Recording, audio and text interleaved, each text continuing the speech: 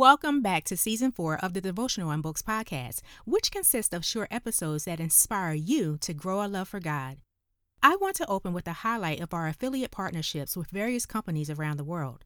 Visit my profile link and check out these companies who are offering special discounts on their products. And if you're interested in becoming an affiliate partner, contact me at the info provided in the description box.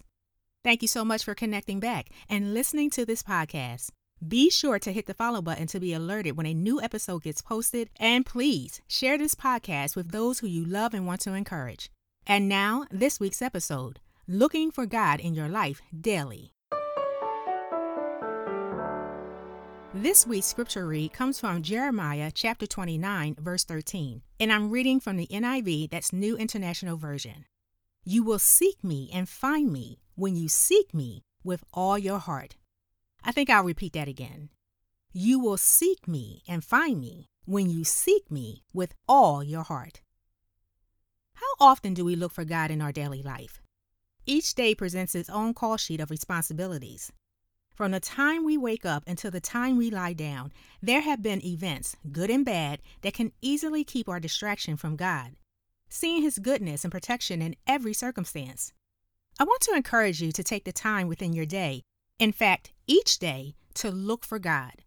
Look for how He shows up, giving you wisdom to things you're unsure about, maximizing your time, allowing you to complete your goals for the day, intervening, allowing your schedule to be changed so you won't feel burnt out or overwhelmed, sending a wave of peace when you feel pressured, shifting the pitfall you can clearly see, but somehow it misses you.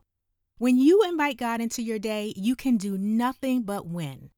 God is with you every step of the way and desires to communicate with you to give you an expected end, whatever that may be. The more you look for God, the more discipline comes as a result of seeking and finding Him. The more you are prone to praise Him for keeping you and your loved ones. It shifts your mindset in knowing that you are not alone, that God is helping you through life.